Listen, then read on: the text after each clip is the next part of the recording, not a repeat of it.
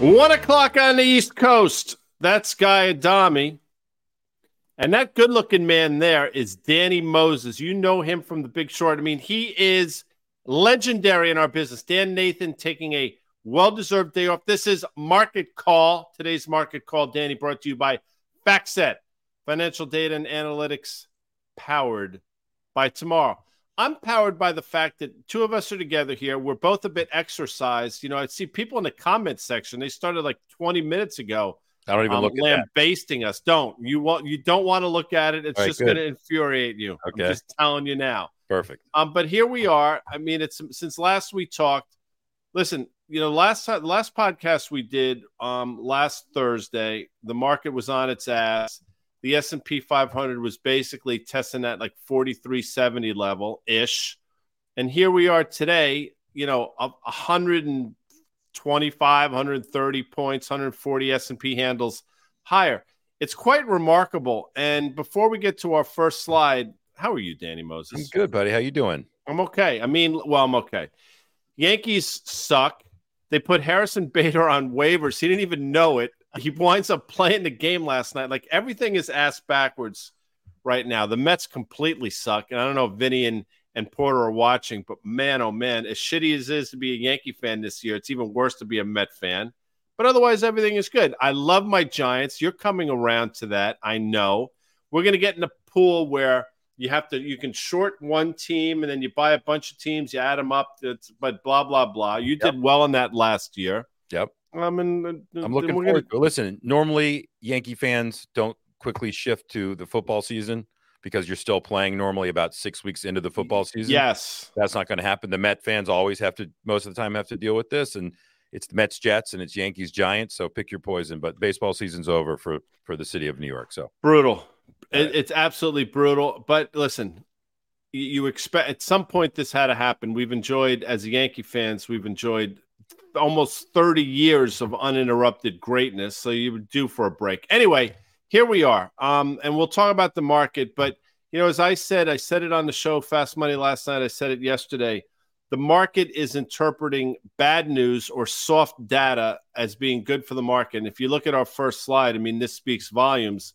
I mean, things are clearly slowing down. And the market's interpreting that as the Fed's out of the way. And I totally get it. I understand that thought process. Of course, the problem is the Fed isn't out of the way. They've already done their work. So whether they move again or not, I don't even know if it matters. Am I looking at that incorrectly, Danny Moses? Yeah, I mean, I don't think bad news is good news here. And we're going to get to the Fed Fund futures in a minute. But between worsening consumer confidence, which, by the way, had higher inflation in it, you know, backwards looking GDP doesn't matter as much. But, you know, they cut the growth from 2.4 to 2.1%.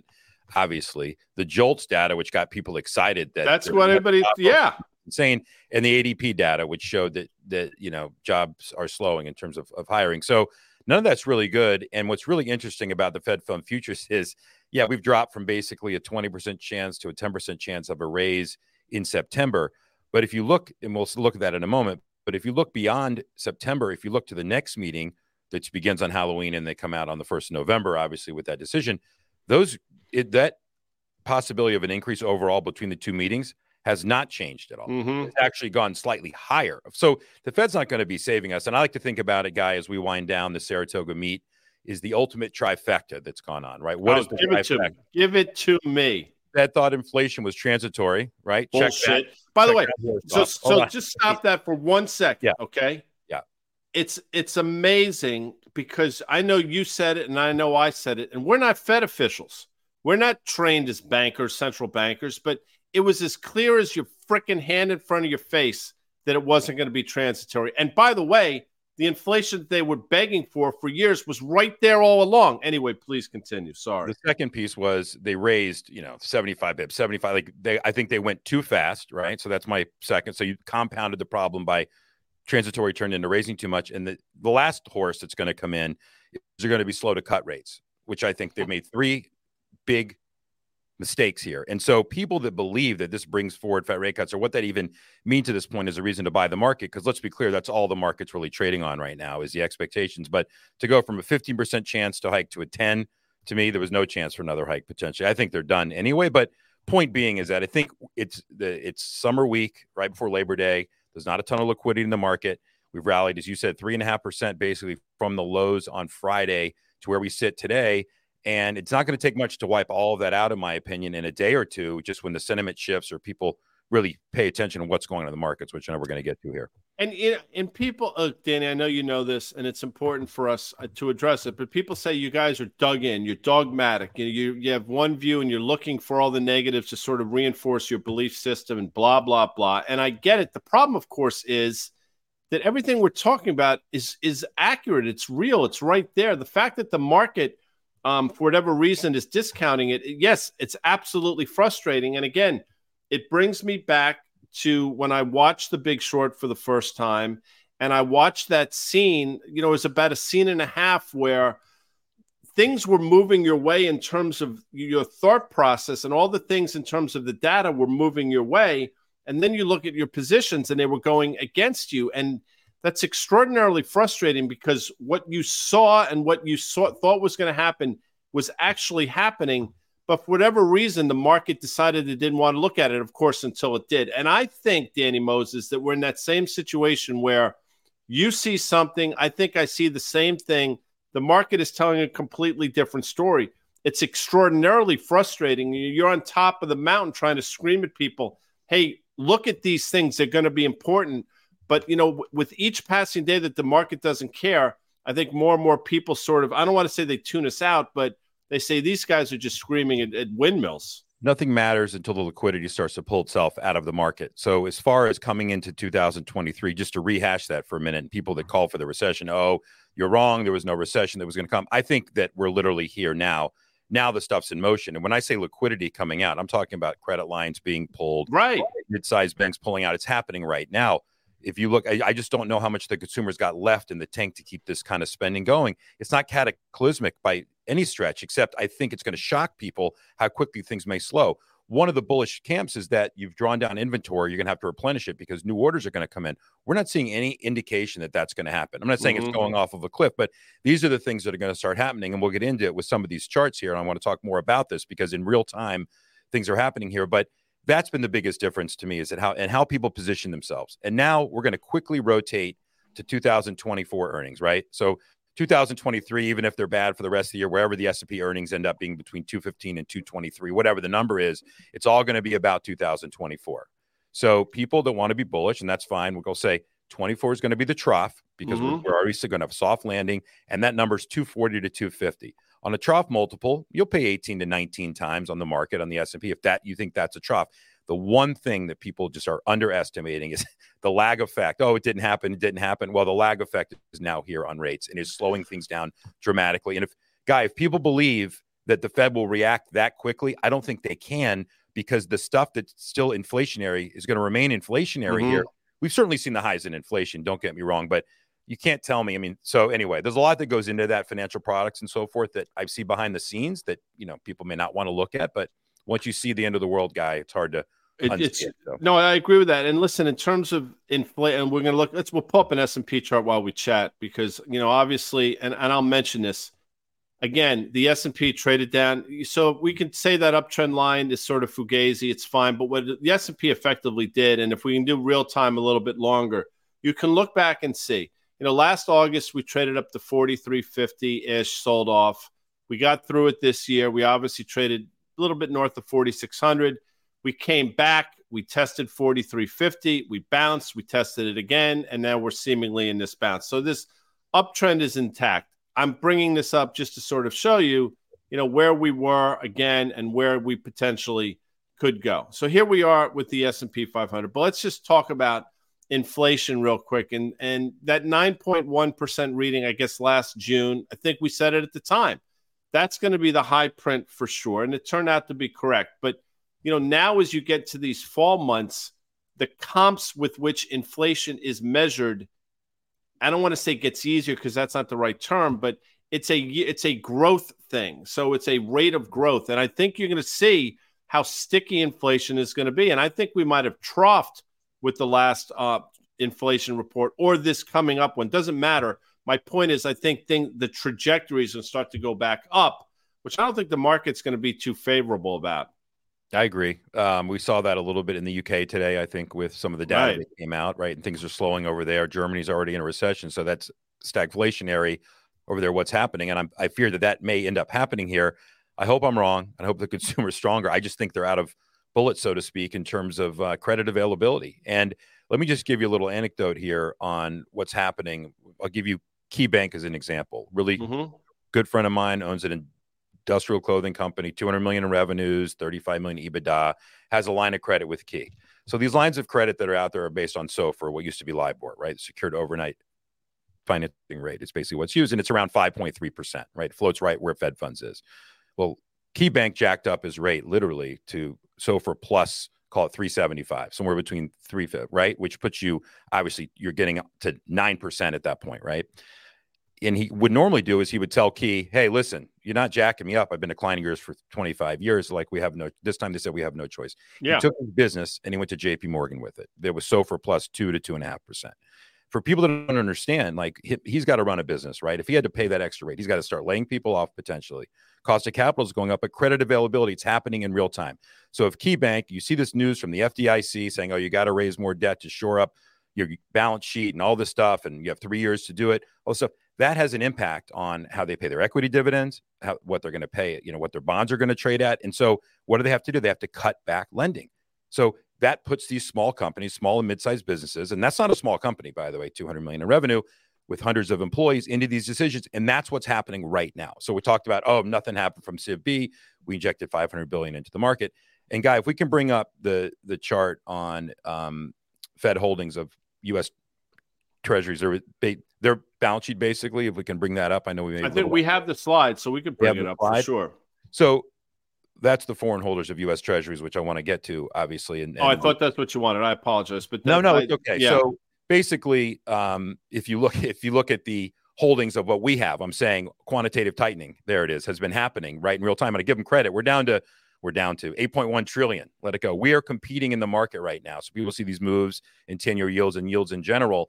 We're competing with the Fed, right? In terms of we're competing Treasury issuing, and we're competing with the previous chart you just showed, Japan and China, which I believe when we see the tick data come out on September 18th, by the way, it's a big lag effect. We'll see July. I think that was the culprit, or one of the culprits that was going to be there. So you look at the trend from last year, 1.2 trillion is what Japan owned. They're down to 1.1. China was 938 down to 835. These are kind of big. So who is the buyer, I guess, is what I'm saying, Guy. And so we are competing again. So explains why we've had a lot of volatility, I think, in treasuries here. So. Right. And I'm surprised, it's interesting, and we'll have this conversation. So, and I'm not, again, when I say things, I'm in no way suggesting I'm right. This is just opinions that we put forth. And I understand the market does strange things.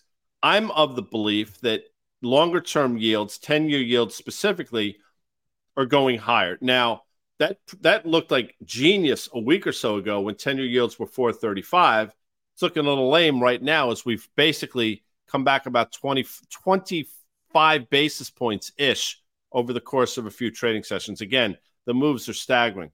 I think yields are going higher, not because the economy is magically getting better. No, it's because the market, Danny, is going to demand a higher yield to buy this debt. And again, you mentioned it, the Fed's not going to monetize this debt. Japanese appear to be selling it. So, you have to ask yourself, there's a buyer that's out there, but that buyer is going to demand higher rates, which is not, in my opinion, not particularly good.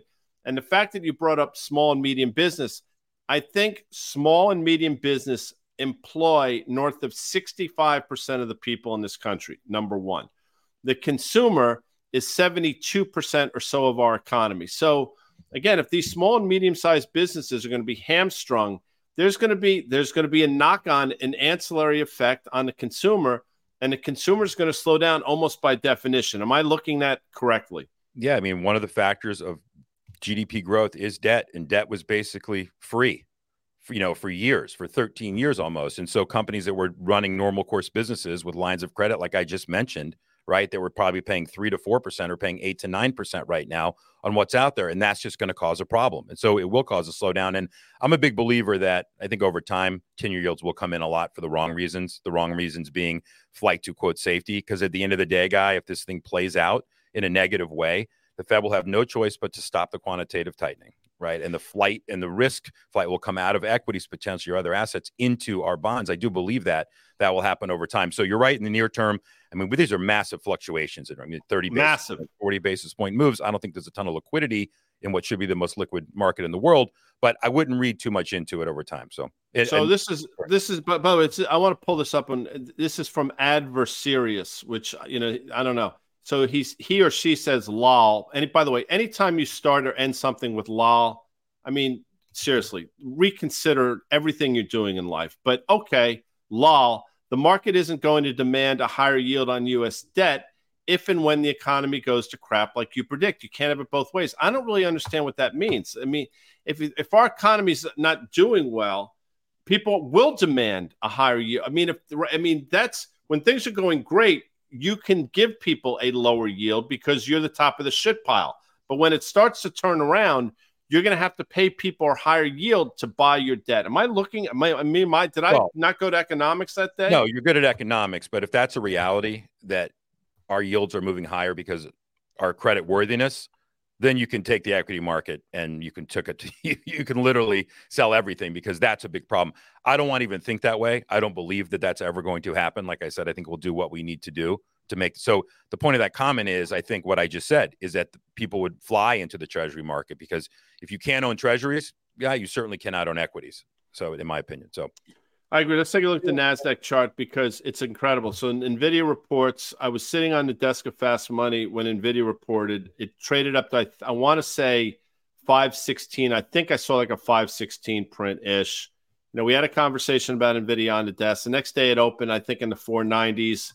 Traded all the way back down. Now it's back on its horse. And it's not coincidental that the NASDAQ 100 chart looks very similar. Again, this uptrend that's been in place since the beginning of this year is still in place. The 200-day moving average, I think that's the 200-day. I apologize if I'm wrong, is right around 13,200. Again, we're trading standard deviations about something that's historically mean reverting, and we haven't had that mean reversion effectively since March. So, you're working on 7-8 months now where you really haven't taken a look at this. I think it's exhausting itself. I think, again, this thought to brace into these high valuation, high growth names on the back of lower yields is just something doesn't register with me. What are your thoughts on this? Because I'm sure they're going to be similar to mine. Yeah, there's definitely programs out there that are set, quant funds that are set when 10-year yields drop to buy these stocks. I get it. Okay. But if you look at what HP said and what that stock's doing, Hewlett Packard, you look at Box. So enterprise spending is basically slowing. So if you want to believe in the AI theme, which is, it's real, it's obviously real. We don't know. It's going to be very, very hard to quantify right now what it's going to mean as far as long-term revenue and earnings. You are going to take money out of kind of the enterprise names like the Hewlett Packard and the Box and throw them into kind of something that has growth, something that's been beating earnings. So I understand not taking the money out of the market potentially and throwing it into these other names which have growth. So I get it. So that, I think, is what's happening here, is, guys, an allocation. We're also at the end of a month. We're also in a week that traditionally has been very slow and boring on Wall Street, the week before Labor Day. So I would take all those things kind of into account as I look at that. So I'm throwing you a bit of a curveball here, and we did a podcast a few weeks ago. We called it Turning Japanese, and something you had been focused on for a while. I was looking at it as well. Again, I'm sure there are a lot of people that say you two think exactly alike, and better or for worse, we do. But we look at things that I think a lot of people don't look at them. That's not casting aspersions. We just I just think we look at the world a little differently. But for many years, the Japanese were able to keep things under control with the whole yield curve control, and they were able to sort of slay that dragon. Well, the market's starting to call bullshit on them in a meaningful way, I think. And you can see it in terms of their currency. The yen seemingly weakens against the dollar every single day. By the way, I think that trend will continue. Yields are moving higher there. They have a problem. And when they're the largest holder of our treasuries, which they are, we can go back and look at that previous slide, they got to start doing something. They got to start shuffling some deck chairs around. And I got to tell you something. They can push all the buttons they want. There's a problem here, in my opinion, and it comes in the form of what's going on in Japan. Am I off base with that? No, if you think our debt to GDP is high, go look at Japan. It's obviously much higher, right? They have a bigger problem. And if their cost to finance that debt moves meaningful higher, that's even obviously worse for them. You talked about being hard for us. It's way worse for them. And as their yields move higher, our treasuries become less attractive. So there's two reasons. You would repatriate back to invest, JGBs, right, at the same time. But you also, Bank of Japan, need to go in at some point and defend the currency, right? So you're going to defend. I think 150 is kind of the earmarked number. Yeah, I agree with that, by the way. So everyone's kind of set up at that level and waiting, and we've been flirting around it. We got above 147, back to 145, 147, 145. And the yield curve control, as you mentioned, they were going to let it go to 1% on their 10-year. But the minute they got to 60 basis points, they said, we'll buy a little. 65, we'll buy a little. So I think they're the buyer out there. Well, who's buying that, right? It's probably them. And how are they funding it? Probably through us. And so, again, they'll hold treasuries. I don't think that's going to be, it's 1.1 trillion right now, right? The public owns most of treasuries. The Fed owns it. And then you have these foreign countries that own it. But it's just something to watch. And so the math starts to not work, right? The same way it worked on the yen carry trade for years, right? It can unwind rather quickly. And it's something I'm definitely watching. And I watched at 10 a.m. yesterday when supposedly bad news became good news. Look at the chart of the intraday on the dollar yen right then. It went from 146.50 to like 145.50, in a straight line. So obviously there's a lot into that. The dollar was weakening and so forth. So it's something to definitely keep an eye on, Guy. This is not going away, this issue here. It's interesting. So I'm reading the comments. That's why my eyes keep going back and forth. So I apologize. But this is from Wiley Zoo. If the market doesn't care about Japan, why should we? So put that up for a second, okay? Because this is really interesting. And this is the way a lot of people think. And Danny, when you guys were looking at the housing market 06, 07, 08, you could have made the same argument. The market doesn't care about the housing market. Why should we? And that was true for a long time until, to your point, it wasn't true. Then everybody cared about it. So that line of thinking, and I'm not trying to be mean-spirited here, but it's sort of like things work until they don't. Yeah, the market doesn't give a shit about a lot of things until it does. So, we're bringing it up. And you can say, why are you guys bringing up these esoteric things to try to support your belief system? Because as you have learned in your life, and I've sort of learned in mine, nothing matters until it does. And when it does, then it matters in a meaningful way. So that mindset, listen, it works when you're long stocks and stocks go up every day and everybody feels great and nothing matters. But you just got to be aware. If that comment was, listen, I understand that there are existential risks out there, but I'm going to stay long the market because I think I can stay with it longer than, it'll take for the market to start to care about things. That's fine. But if you just sort of discount it out of hand, that's not fine, Danny Moses. Did anyone care about the British pound versus Russian ruble in 1998 with long-term capital had a trade on that no one cared? You had volatility around those currencies. You knew someone was blowing up. It turns out it was long-term capital, right? That was a big issue back then. This is why you need to pay attention. And let me take it one step further, Guy. And I talked about this on our podcast, right? So if you're a credit fund, if you're a levered equity fund, I won't name them all out there, but you're multi-strat and you're beta neutral and you're levered, 4 to 5 times, you're borrowing from the banks themselves, the Goldman Sachs, Morgan Stanley's. They're watching these underlying positions. If you think about the cost to borrow just in general on equity, right, it basically floats with prime. Used to be, when rates were zero, you could put on these books and lever. So there's a lot of leverage in the system. It doesn't take much. And I think that's why we're seeing all this volatility, especially in other products outside of equities, currencies, rates and stuff that people should be watching, because leverage is now getting dialed down, in my opinion. And when leverage starts to get dialed down and comes out of the system of funds that most of them are set up to be net long, remember. So when your gross comes down, you're net seller of things. But I'm a big believer we're going to see a lot of news of funds that may be, quote, in trouble. None of these that I've just mentioned. Obviously, I'm saying in general, somebody's on the other side of that yen trade. Someone's on the other side of this 10-year yield trade. So when you see moves like that, that's why people should care, because it can upset the market from areas. Do you think Archegos, anyone knew what that was until it blew up, with all the leverage in the system? So we just like to point things out. I don't want it to happen, but I see these things and I can't not talk about it. So the counter to that is, you guys were talking about things. Silicon Valley Bank, which was the 16th largest bank in the United States, blew up. And that was probably the most bullish thing that happened to the market. So there'll be people out there that will counter and say, actually, these existential black swan, whatever term you want to use, those are actually market friendly, market positive. And quite frankly, as irrational, as counterintuitive as it sounds, What saved the market in the spring, in my opinion, was Silicon Valley Bank blowing up and then subsequently First Republic and some of the others. Thoughts about that? Well, I think it's, again, Pavlov, right? The Fed will be there. Treasury will be there if things really do blow up and so forth. And so, again, why wouldn't you think that way? So that's the bullish comment, Guy. Would that be, I'm not going to worry about anything. If something blows up, the government's going to take care of it and things are going to be fine. So again, I think we're due for a lot of volatility. I think this recent bounce here, I think, is short-lived. It is what it is. I'm not going to change it. You want to go back to what we saw in 2005 and 6 and 7 leading up to. It was pretty much in motion in 2005. Things didn't blow up for 2 years. What has to happen? The securitization market has to basically seize up, right, so to speak. So money flows kind of stop. That's not happening here right now. But what is happening, I just mentioned with KeyBank, and fixed income investors are discerning, right? They're, like I said, it's not just about stock picking. It's bond picking in the credit markets of who they're going to fund and who they're not. And that is what we're seeing right now in real time. And so I see a name like Upstart, Guy, UPST, which was down to 12. It got up, this was the one in the $300, $400 stock that the guy was on CNBC, didn't even know what he owned, AI platform for lending and all this stuff. Go back and read their last quarter on what just happened for people that, if they're in this name, long or short. They are portfolioing the loans now because they cannot sell these loans at the price that makes it profitable for them. That's all you need to know, right? They are warehousing the loans themselves on their balance sheet. And this is exactly so that's important because they can't sell it. Let me finish this because this is exactly what happened in subprime credit. So in 2005 and 6, the subprime originators, New Century, accredited home lenders, Saks, and their lines came from the big banks. What did the big banks do? The big banks wanted to fund them so they could produce these mortgages. They could package them and sell them, right? We saw that backing up in real-time, credit lines being pulled, right? So we knew eventually the performance on the CDS and the underlying bonds was going to blow up.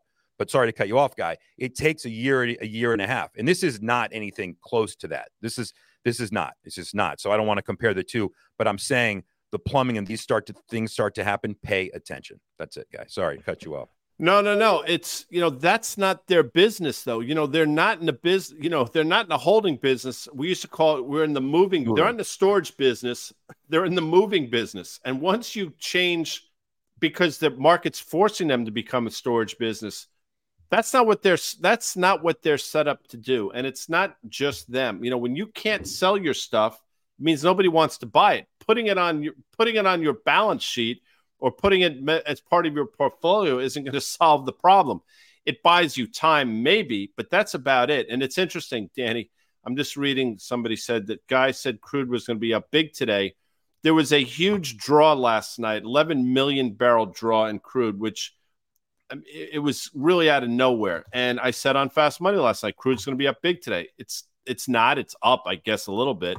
Doesn't mean it's not going up. And, I think you and I both share the thought that crude oil or the energy stocks, there's another run in them. And as I'm sitting here today, the OIH is up 1% or so. That's pushing up again towards, I think 351 was the recent 52-week high.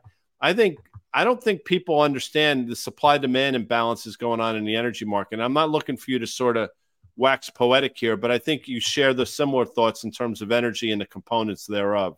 Yeah, let me just say for our friends down in Florida, hope everybody's safe and okay, most importantly. Second to that is that the reason that, when there's a hurricane in the Gulf where all the rigs are, right, same with people short insurance companies, property insurance into a hurricane.